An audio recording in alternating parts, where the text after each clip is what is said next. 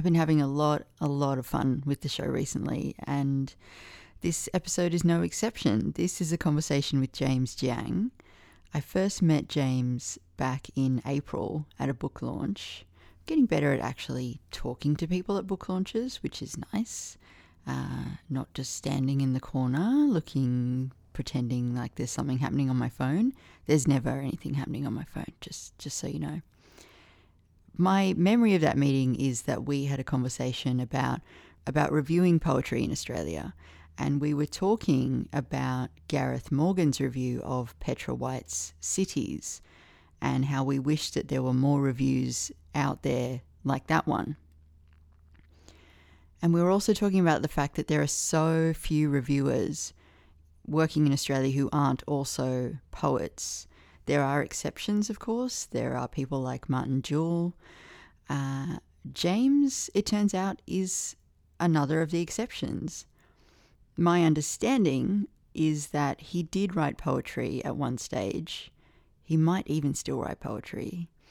But his primary role as a writer is as a critic. And at the time that we met, he was the editorial cadet at the Australian Book Review. So I went home after that book launch and I looked up his work, and I found this article that he had written maybe 6 months before that, October 2021. The piece is called Blurb, Praise and Hot Takes, Criticism in an Age of Publicity. I will link to it in the show notes. It is pretty short, but it really packs a punch. And it brought together so many of the things that I have been thinking about over the last 5 or so years, really. And, I'd only just met James, but I thought, I'm going to talk to this guy. I don't care what it takes. I'm going to bug him until he lets me talk to him on the show.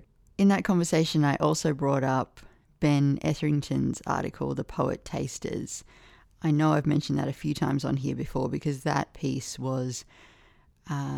it was a huge shift for me.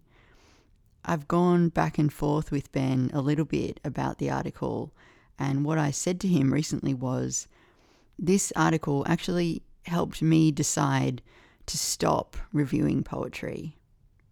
I knew it was a good thing to do. I felt like I was contributing, but I wasn't enjoying it. I will link to that article as well, like I have before, but I'm going to quote from it a little bit here just to get into this conversation.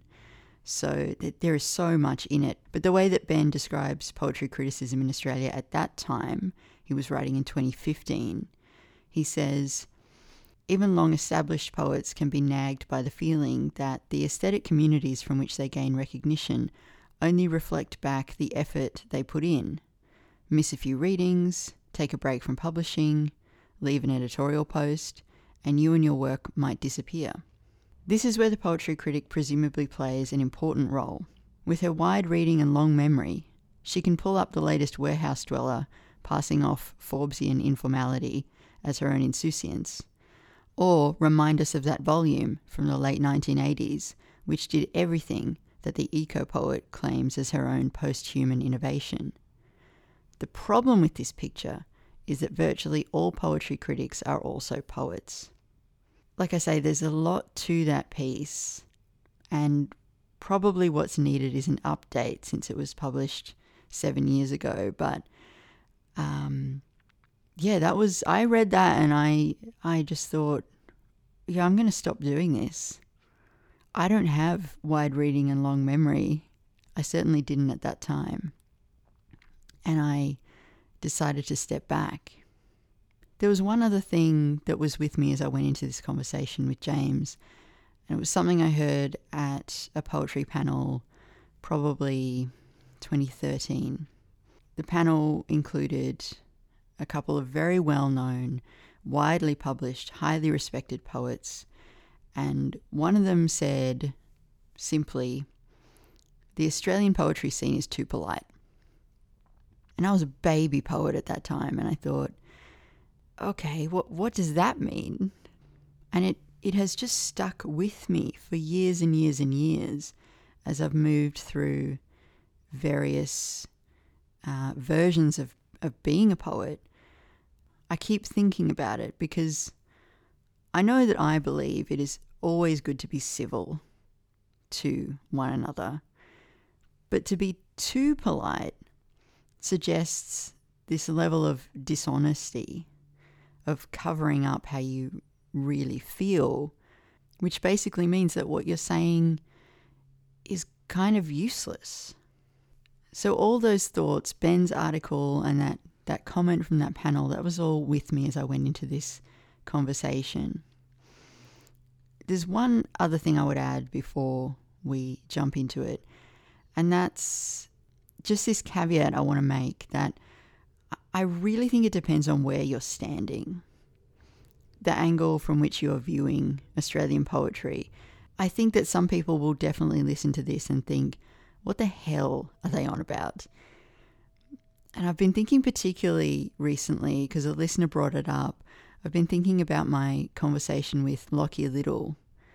Lockie is a First Nations writer from Southeast Queensland, and when I spoke to him about the way that he works and what he does, it really sounded like he was working and writing almost on another poetry planet. And so while I think that everything we are saying here is very true, I also think it is true for one type of poet working in Australia today. And I would love to know how it lands with you. I'd love to know how this looks from where you're standing.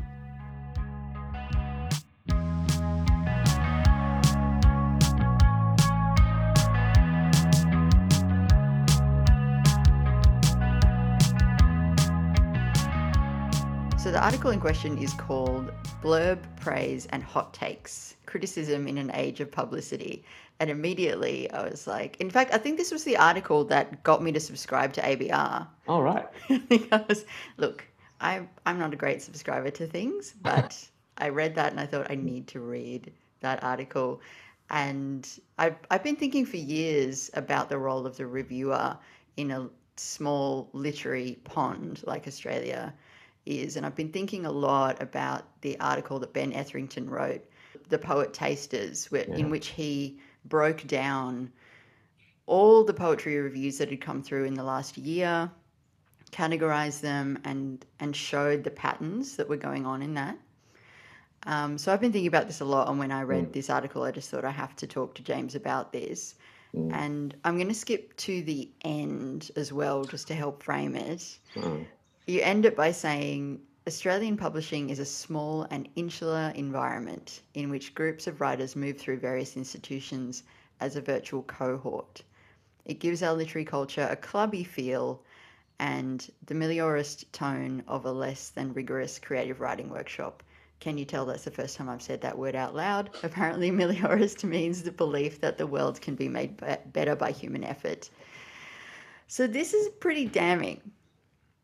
Can you unpack it a bit for listeners who are maybe new to poetry in Australia or listening outside Australia, or even for those of us who are in it and just want to understand what the hell's going on? I guess I was in a very querulous mood when I wrote that. I was kind of shooting from the hip. But I still think it's true. And I don't think I'm the first person by any means to say something along these lines, which is just that it is very small. And so everyone you meet kind of has more than one job or one function in the scene. And it means that actually everyone's kind of careers or opportunities, there's something fraught about even the most informal encounters or contacts you make. And so it just means that everyone is a bit wary and kind of, there's always this kind of, I guess, self-consciousness about the things you say, whom you talk to, who you publish with, there's a kind of,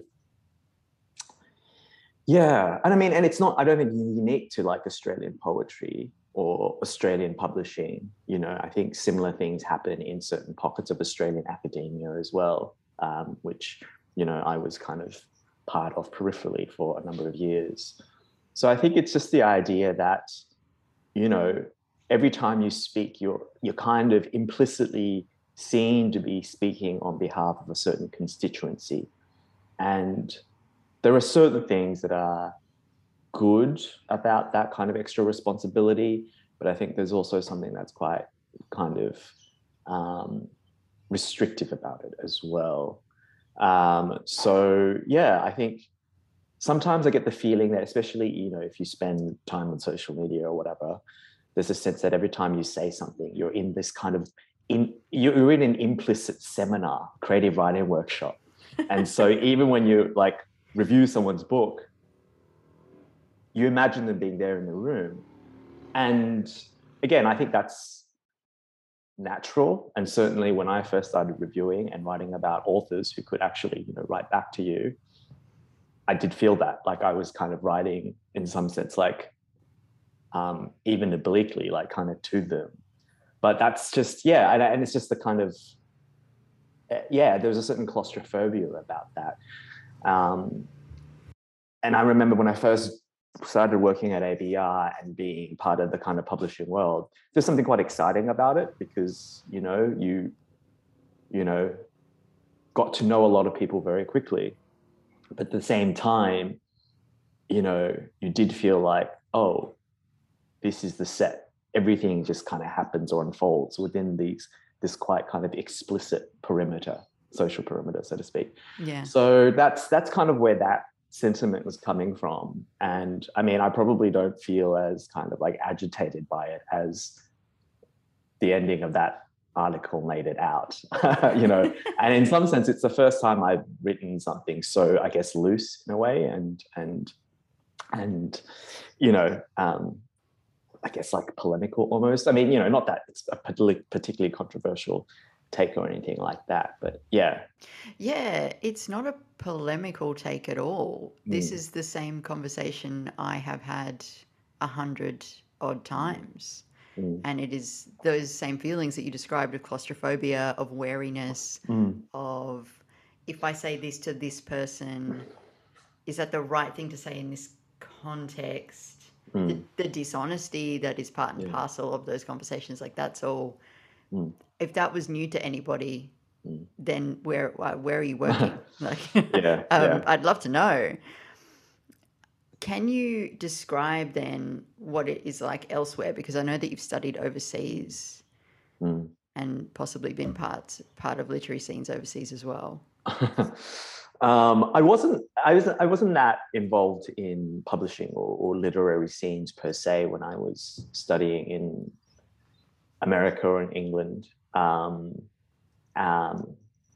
mean, it's interesting because I feel like those places, maybe the US less so, you know, I was kind of always on the border between kind of writerly literary types and academic types.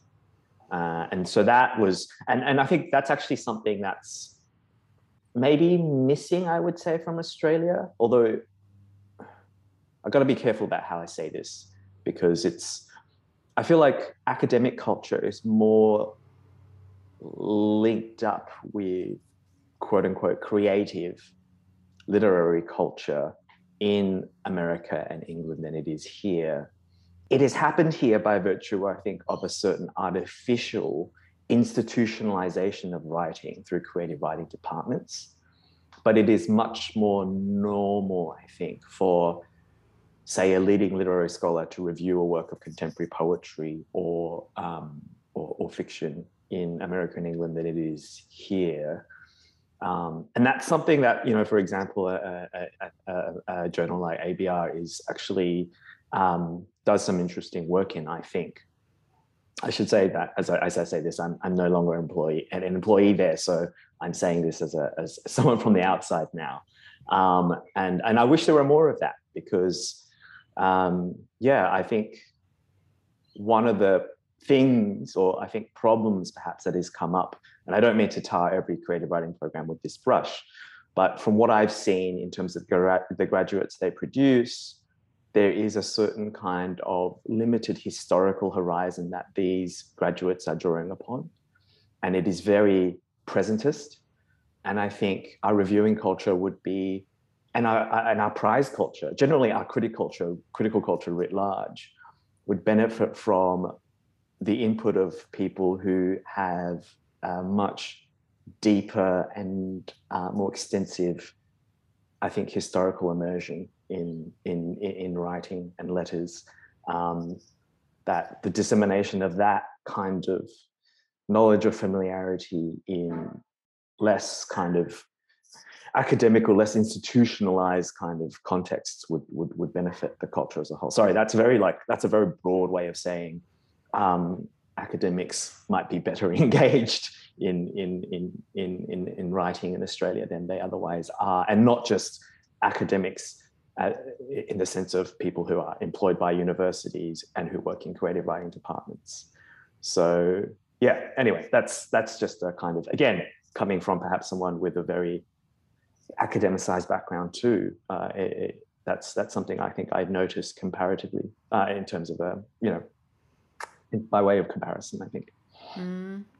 I want to just go back to what you're saying about the presentism and the immediacy. So what would somebody look like who had that sort of historical view? Like, what would their reading and experience kind of bring to it that we don't have? I think a greater stylistic range. I mean, and I actually think poetry in Australia is better off than Australian contemporary fiction in this regard. I think of, someone like Lisa Gorton, for instance, who is,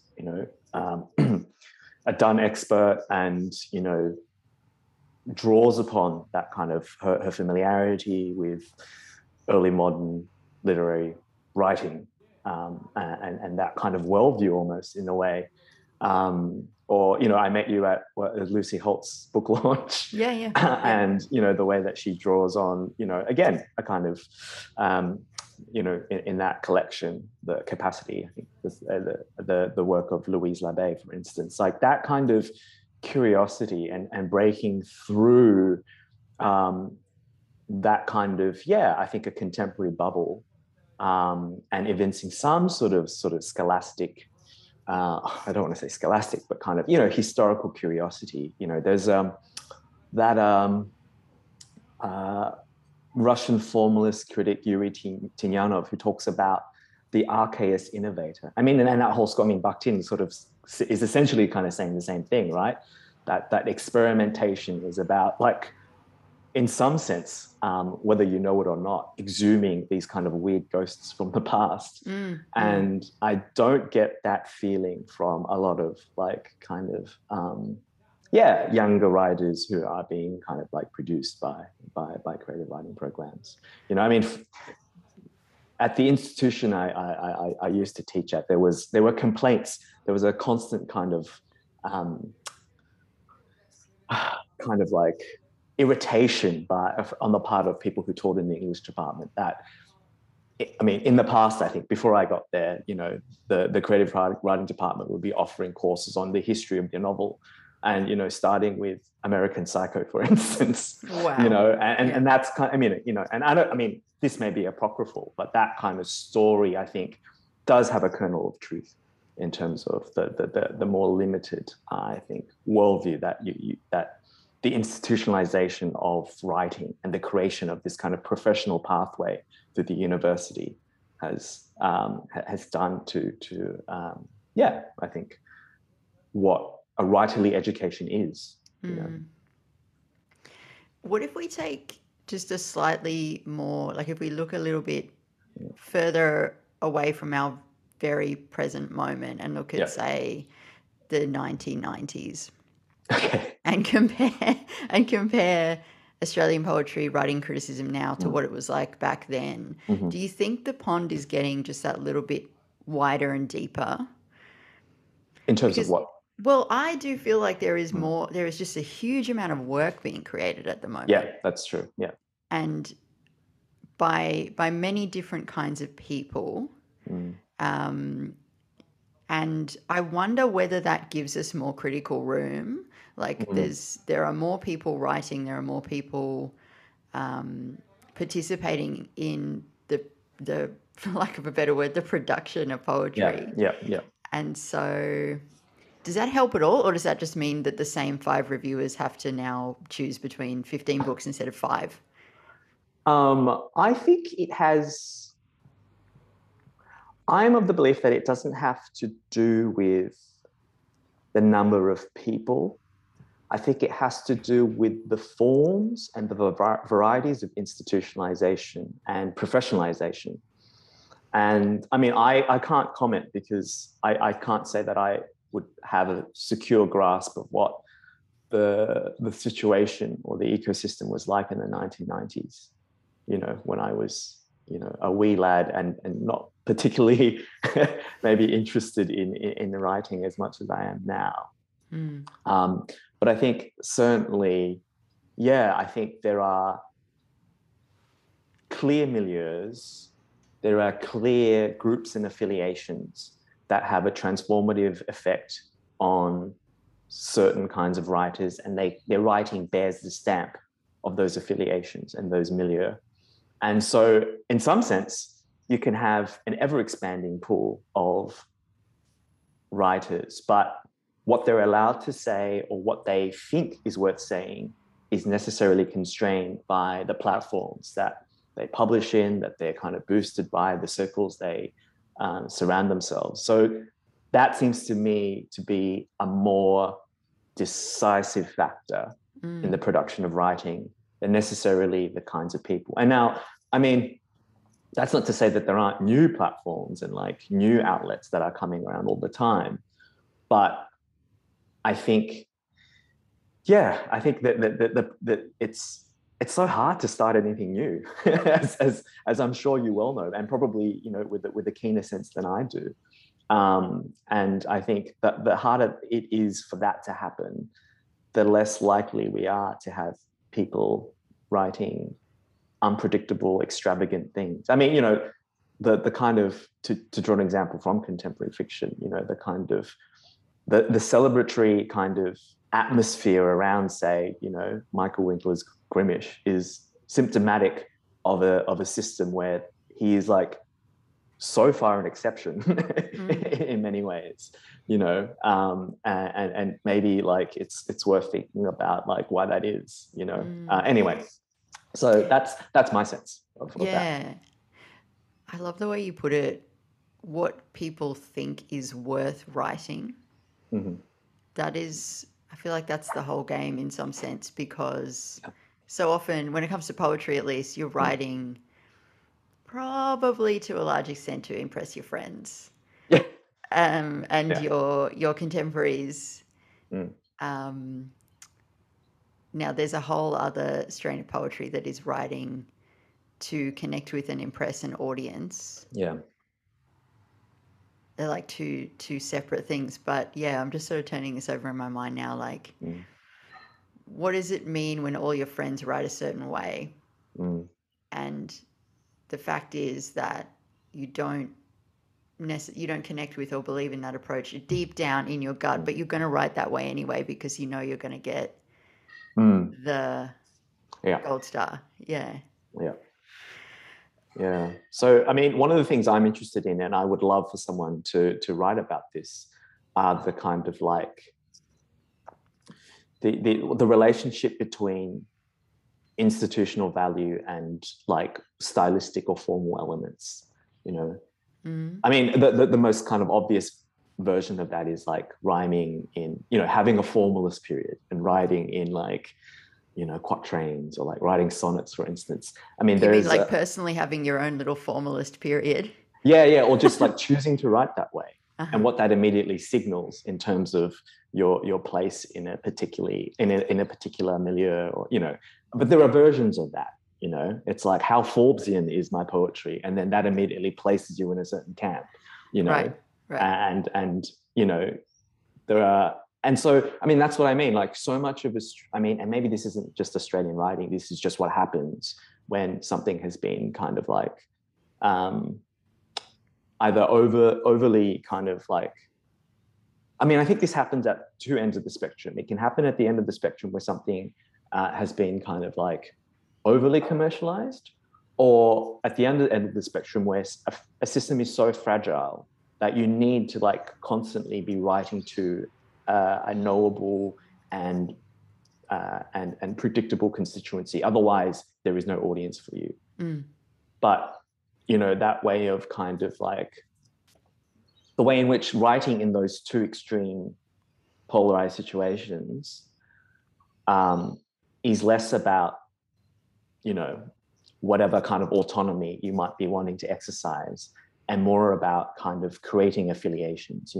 I hate it when I read reviews and I'm like, this is not a review, this is a bid for friendship with a writer, or a bid for inclusion within a particular, you know what I mean? Yeah, and it's pretty transparent. Yeah. Or it's proof of friendship with that writer. Yeah. And it's like, what does it mean when you say dedicate a poem to a particularly like well-known or recognizable poet? You know what I mean? It's like in memoriam X, and I'm not saying that those can't be innocent and like, it's fine. Like you should be writing about, friendship is a great topic for poetry, but when it's declared in that way, or when you like, you are trying to kind of, what is it, the term that like Bourdieu uses, consecration, right? It's like every formal thing, these small gestures are ways of consecrating either yourself as a writer or the particular kind of like circle that you kind of are in or want to be part of or whatever. And I hate thinking like this, but it happens. Well, I think it's worth articulating. Like, I think it's worth saying, and I think it's also worth thinking through where that leads you, which is to a place where it only matters that you did the thing because you got the gold stars from this one person. And it's a suffocating place, and it's a place where, like, I mean, I know for myself, when I have written and published stuff that I didn't believe in, but I thought was the right thing to do, it's like when people like that work, you're like, great, well, you like the work that I faked, so you don't actually like my work. Right. Yeah. Yeah, it's a lonely thing. Yeah. But it's interesting that we're both kind of talking in this way that takes a desire to connect with some kind of audience as for granted. And I wonder if like the way out is actually just to go, I don't care about audience. I'm just going to write for myself. Well, maybe that's just depressing. I think that's depressing. That's like a big psychic burden to assume. But also I think you can't not be writing to an audience, right? Even if your audience is like the great poets of the past or something, not to get like too Good Will Hunting about it, but like it is a bit like that, who are you, who the idea of the ideal reader for your work is a productive one, and not something that I think writers need to get rid of necessarily. But yeah, I mean, having an ideal reader that maybe frightens you is maybe an improvement. I think there's a lot, what is that line from Wordsworth? Fostered alike by beauty and by fear. I think fear is like an underrated affect when it comes to the production of writing, and especially critical writing. Not enough writers are scared of being called out for shit, I think. That's Yep. The politeness that pervades I think it's still very much there. It might be slightly being dismantled by some of the younger writers that I see working, which is very exciting. But I mean, in a sense, that can be the other trap too, though, right? Like having that's the hot take bit. That the two forms of, I think, kind of redundant criticism is the blurb, where essentially you're writing these kind of pithy things that are basically things that you can just kind of excerpt and turn into a blurb. I think one of the tests of good criticism is in some sense the unblurbability of it, where it's like, to really get to the point of what you're saying, you actually need to excerpt an entire paragraph. But the other side of that is the hot take, which is kind of does the blurb, but is just a negative valuation, but is really the blurb in the same form. I like the way that you put in the article, which is that the criticism should help ventilate the wheelhouse of consumer advice, overheated by blurb praise and hot takes. So the hot takes in this instance, mostly places like literary Twitter. Yeah. And then the consumer advice being you put it, the flurry of media releases, author interviews, that take up space that otherwise might be used for reviews. And yeah, this all just kind of it massages the opinion of the reading public, so that when you walk into the bookshop, you're like, oh yes, I know which book to get today. Well, that's another thing. I don't know if I go in hard on prizes in this piece. No, but go but for I it. should, Yeah. because I mean, this is, I think I've said this a number of times now, so it's like become part of my hack persona. But I think the problem with prizes and both the amount of resources I would say, like, distribute, but that seems the wrong word, because it seems like prizes do the opposite of redistribute resources. But like, one of the really kind of I think, bad consequences of the prize culture and the dominance of prize culture in Australia is it alleviates the critical burden on the general reader, the lay reader, right? Because when you walk into a bookstore and you just have a table of books with these stickers on it, then you're just like, I'm just going to go that. I'm just going to do that. It takes the element of adventure out of reading, part of which is actually picking up a book and being like, I don't know if I'm going to like this. This may be bad. This may be not for me, right? But if you don't read enough books like that, your sense of what's good is going to be kind of quite superficial as well. So, and part of like my main point in writing this piece, which not everyone understood from some of the kind of tweets that I saw, was that criticism is like, being a critic is like a widely distributed function. If you live in a healthy, maybe slightly utopian literary culture, critical intelligence should be activated or kind of, deployed at every level of production and consumption, right? So, I mean, ideally something like the prize, the Miles Franklin, whatever, or, whatever Forward Poetry Prize would create conversational debate. And that's what people like, that's how prizes are pumped, but they don't.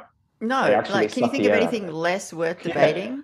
Yeah, exactly, right? Yeah. And the fucking Nobel Prize just got announced, and it's like, I haven't seen a single interesting new explanation or like kind of, take on Annie Ernaux. It's just the same stuff being trolled out. It's like, here are like a new series of press releases for this author we've decided to consecrate. It's not, here's an important point of kind of reevaluation, or the reevaluation is just the kind of, retreading of whatever's already been said, But I mean, the Nobel Prize is, we don't need to make this about the Nobel Prize, but it's always a bit late anyway. So these writers are always already consecrated. So of course there's nothing really new, because in some sense, maybe apart from Bob Dylan or something, they're largely, I think, uncontroversial, or past the point where these writers are kind of like generative points of controversy.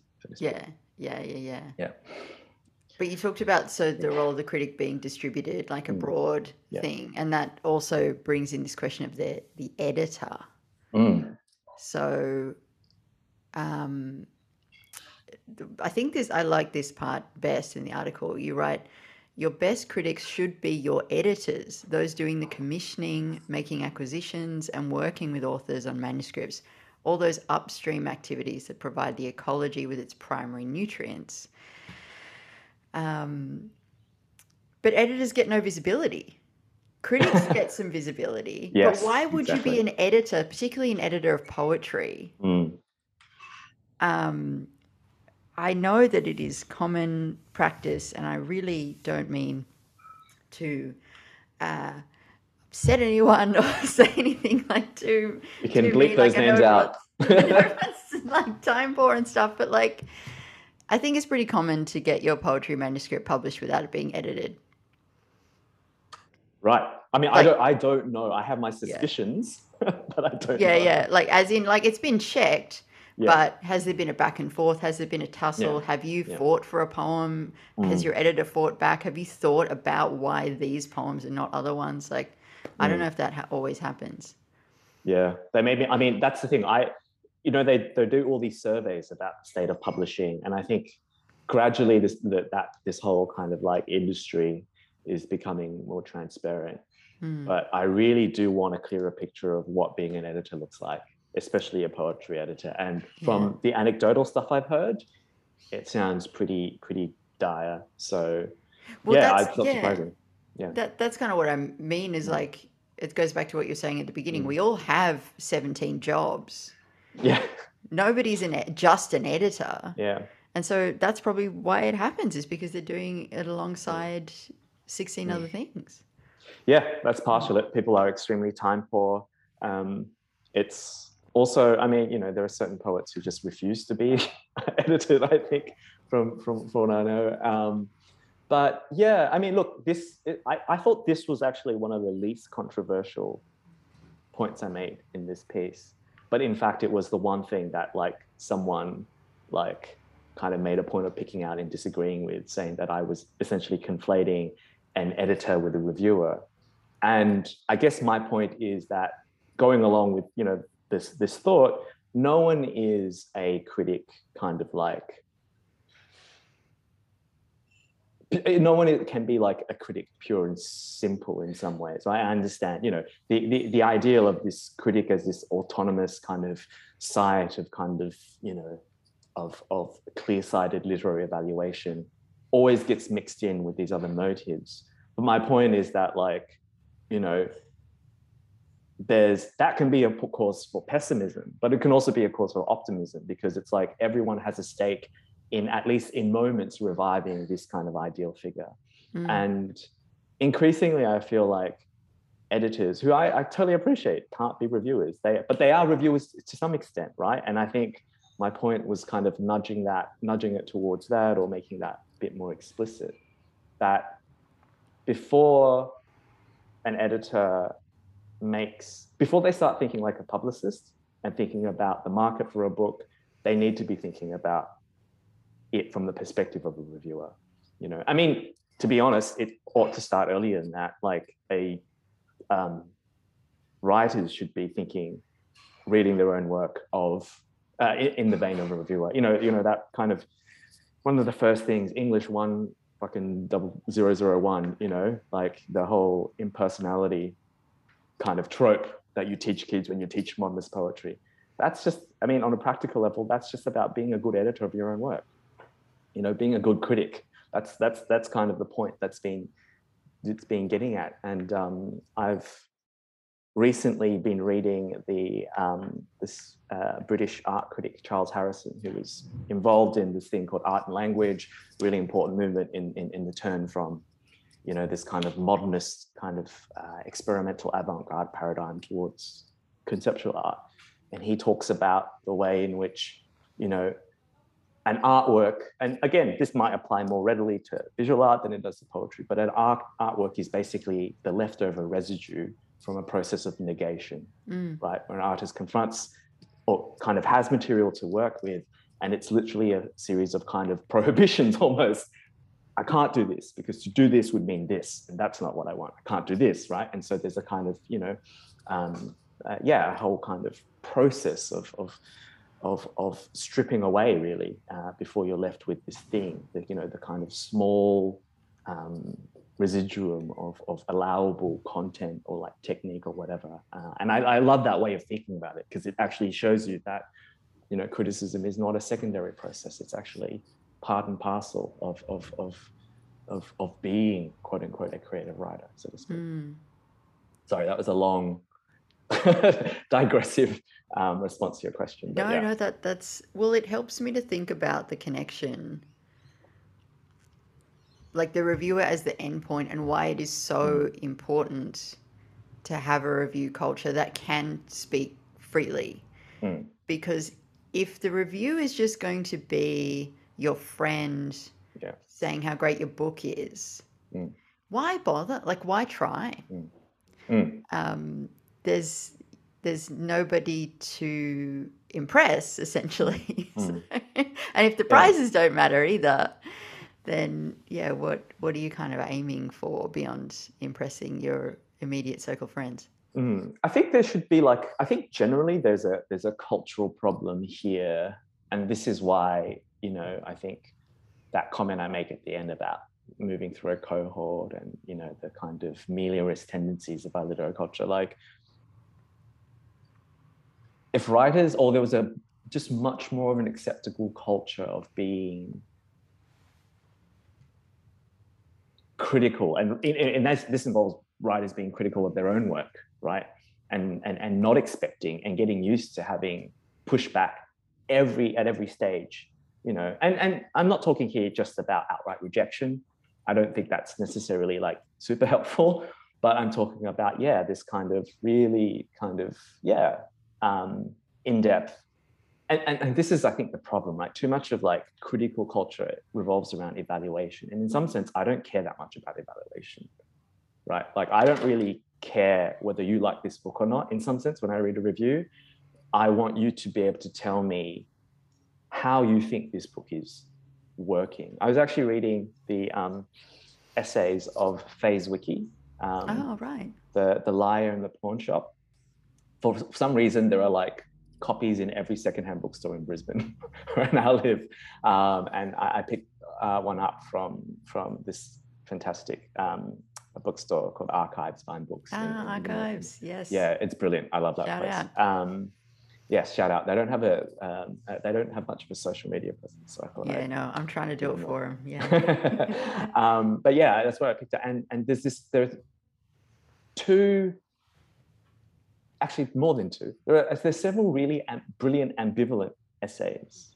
And those kinds of reviews interest me more, not the kind of outright, you know, I mean, it's clear where she stands on like Les Murray and Christopher Brennan, but there's a certain kind of like, there's something quite inspiring almost about those reviews, because they show someone who is very generously feeling into a work or a corpus that they're kind of really out of sympathy with. With the Murray essay, it's more about trying to articulate why she feels locked out. So, you know, there's a limit to the amount of sympathy that is kind of exercised there. But, you know, she tries to articulate why that is. But the Brennan essay I found amazing, because there is, I mean, you know, I was really moved by the kind of the charity of her exactitudes, you know. So she's really trying to get into why it is that this thing doesn't work, and then kind of stepping back and giving it a historical context, but also a kind of, you know, doing a kind of intellectual genealogy as well. And there's just not enough of that, you know. And partially it's because, you know, reviewers aren't remunerated well enough to spend proper time with the book, you know. And you can, I mean, not that reviewers don't go out of the way to do it. And I think most of the good reviewers, I won't name who they are because, you know, I think it's quite clear, will have read kind of widely across a writer's corpus to the extent that it exists, right? Obviously, you can't do it with a debut author. But that sense of kind of expending time and energy to really inhabit the work and not just like come up with a kind of pat, you know, thumbs up or thumbs down, like there's some fucking Roman emperor or something, you know, like that I find not interesting at all. But again, that requires space, which is what you don't have a lot of the time. So for those reasons, I think, it's very hard to be a good reviewer. But also, you know, I think I'm curious about those conversations between, you know, editors who acquire or, you know, editors who commission. Like, what is that like? Come and tell me, editors. Yeah. Well, I'm going to let you off the hook very soon, but just as a last sort of question around this stuff, I think we kind of mapped out the ecosystem pretty well, hopefully, in terms of like the resources, the money, the editor's role, the poet's role, the critic, the readers, and then also time. What would you dial up or down that you think would make the most difference? The most difference? Like, what's the thing to tweak? I don't think there's a small tweak. I think for things to get better, I really do think that like things need to be rethought from the ground up. And it starts, I think, in a large part with education and the kind of, your first contact with writing is always in that kind of pedagogical context, right? As your, the audio essay, which I listened to a few episodes back, kind of like plotted kind of very, very well, I think. And I mean, I think rethinking how education works, preventing students from enrolling in creative writing programs, at least as undergraduates, I think. Preventing them, being like, no, don't do that. No, you're not allowed. Yeah, you're not allowed. No, quite frankly, What was that? So you got to be, when are you allowed to enroll in a creative writing course? After you get your BA. Okay. After you actually learn some shit about writing, art history. It like disturbs me that you don't have to have a degree in art history and you can enroll in arts management or arts curatorship. It's that is weird. That's not a good thing. No, that's like to me, honestly, that I'm gonna say this is gonna be so triggering, but like that seems to me a very kind of like, it's like a Melbourne pathology to me in its confusion of the culture with the culture industries. Like that to me is just like, yeah, it's like, no, you're not actually a artist, you're a business person. Like, and the fact that you can confuse those two and get away with confusing those two is bad for everyone. It's bad for you, and it's bad for the people you're selling to. It's bad for the artists you're trying to sell. Just bad for everyone. So that's one thing I'm quite certain of. So come fight me, creative writing, arts curatorship people. All right, it is on.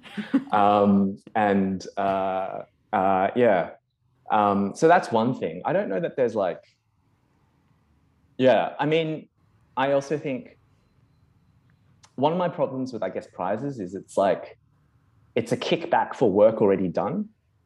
Whereas I feel like that money would be better spent funding things at the beginning, like fellowships, and just people giving, I mean, time, anyone who, again, is trying to make things work so that they can free up some time to write. Like if you just, instead of giving like $80,000 for the fucking Prime Minister's Award, you created 2 or 3 fellowships that literally allowed people 6 months off to write something.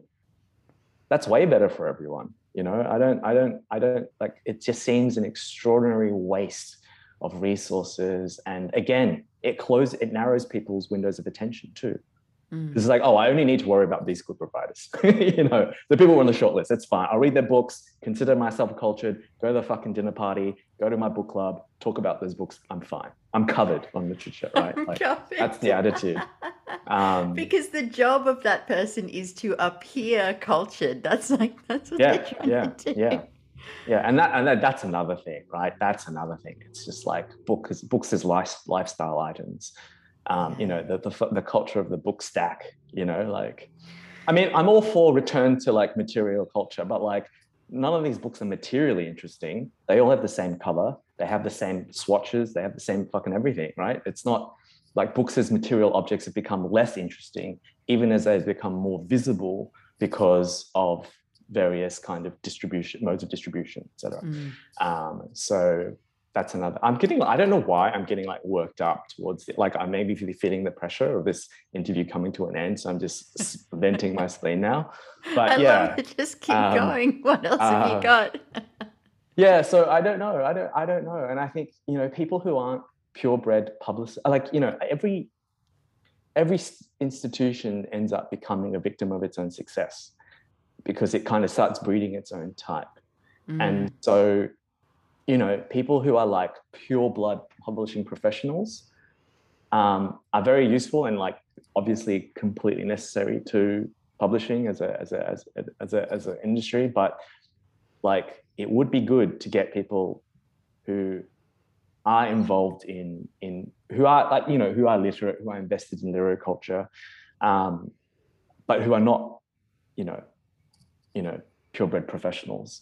Like, and this is why I think academics are kind of important, right? They at least kind of like nominally have a certain kind of independence. Not when they're producing academic work, right?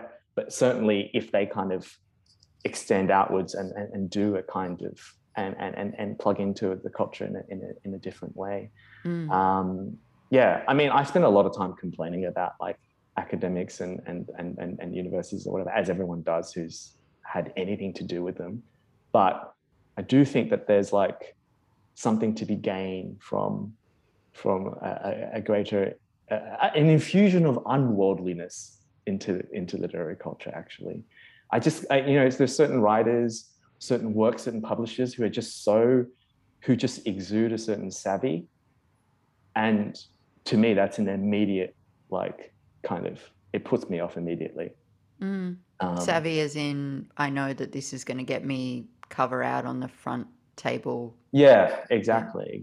They're being pushed in a certain way. And I mean, it's interesting because behind that exterior, there's actually not a lot of competence. I've judged certain prizes where the publisher has submitted work on the poet's behalf, for instance. And it's like, these are not the best poems in this book. Why have you chosen these ones? And so, yeah, that's what I mean. There's like a professional business savvy, so to speak, marketing savvy, but actually not a lot of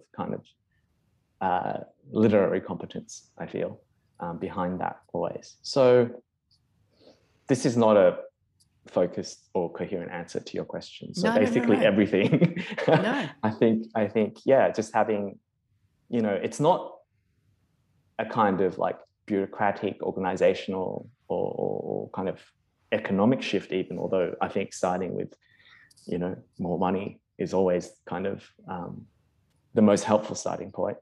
But yeah, I think it's about these forms of these institutions. I would keep banging on about institutions because that's how subjectivities are created. You have your raw personal experience, but how that becomes expressed and the degree to which it becomes politically salient or culturally salient is all about institutionalization and that form of acculturation or whatever. So that's my increasingly vague hot take.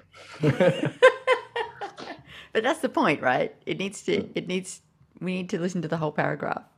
Yeah, exactly. Yeah. That's the takeaway. You need the whole paragraph. You need the whole paragraph. Yeah. Actually, as you're talking, you're making me think of one academic or one group of academics who have done exactly what you're talking about to some degree, and that's Justin Clemens and his two friends who I don't know well enough to know their full names. I believe their names are Adam and, oh God, the other guy's amazing, but I've forgotten his name. So sorry, that person. They're making a podcast called The Barren Field Experience. I don't know if you... Oh, God. It's completely nuts and wonderful. And yeah, I guess the bad news takeaway from this conversation is academics. I know you've got marking and you've got meetings and you've got HR breathing down your neck, but we actually need you to do critical work as well. And sorry about it. Well, I mean, can I say something positive about? Please. Well, can I say something positive? Which is that one of the things I do like about poetry is that there is a respect for, there's no way of saying this without sounding slightly kind of like conservative in like the lamest sense, but there is respect for kind of like tradition and the history of poetry, and I think one of the great things that, Justin, for instance, has done with Barren Field is and someone like Michael Farrell, right? Like Writing Australian Settlement is an amazing book, right? And it's in doing that kind of like archaist innovation type thing and uncovering these things from the past, is really weird historical documents and being like, this is not so different from avant-garde poetics. And there seems to be an immense appetite amongst people who classify themselves as poetry people and who are aficionados of Australian poetry to go there and do that stuff and also be writing or contributing to contemporary poetry and poetics. And that's one reason why, apart from the way in which they're freed up by how financially powerless poetry is, that's one reason why I think Australian poetry is and will be for a long time much more interesting than, say, Australian contemporary fiction, because of that wider historical sense. The fact that, Auspo kids will read, Barren Field or Mary Gilmore, as kind of unsexy as those things are. And I'm so grateful for that work, because it wasn't until I started teaching Australian literature, knowing like shit all about Australian writing, from that historical perspective. That, you know, you come across something like Ned Kelly's Jerilderie letter, and it's like an amazing document. It's like, we didn't need bloody William Blake. We have it here. Like, this is it, you know?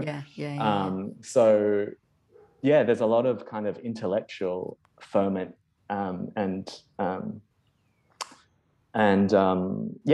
backed up by this willingness to like kind of trawl through the archive and innovate by excavating, you know, like that's really cool to me. And again, maybe appeals to me because I, you know, was formerly a scholar, but I think a lot of the interesting work kind of does that, whether it knows it or not. And sometimes when a poet doesn't know that, they do need someone whose job is primarily archival to tell them, hey, this is what you're doing. You know? Anyway. Yeah, no, that's great. I just keep thinking about how there are a few things less sexy than Mary Gilmore's poetry, but still go read it.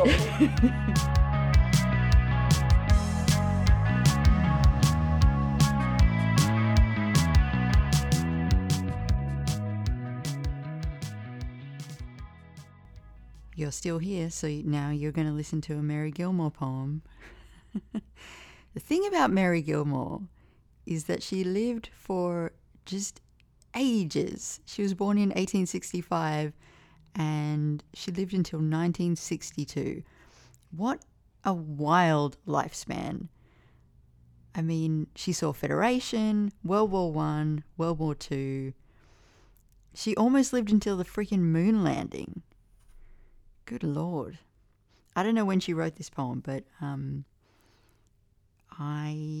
like it. I officially like it. I think this is proof that fuckboys existed forever. This is called Eve's Song. I span and Eve span, a thread to bind the heart of man. But the heart of man was a wandering thing that came and went with little to bring. Nothing he minded what we made, as here he loitered and there he stayed. I span and Eve span, a thread to bind the heart of man. But the more we span, the more we found. It wasn't his heart, but ours we bound. For children gathered about our knees. The thread was a chain that stole our ease, and one of us learned, in our children's eyes, that more than man was love and prize. But deep in the heart of one of us lay a root of loss and hidden dismay. He said he was strong, he had no strength, but that which comes of breadth and length. Hell yeah, Mary. He said he was fond, but his fondness proved the flame of an hour when he was moved. He said he was true. His truth was but a door that winds could open and shut. And yet, as he came back, wandering in from the outward track, we held our arms and gave him our breast as a pillowing place for his head to rest. I span and Eve span, a thread to bind the heart of man. Mary, you and I are going for drinks.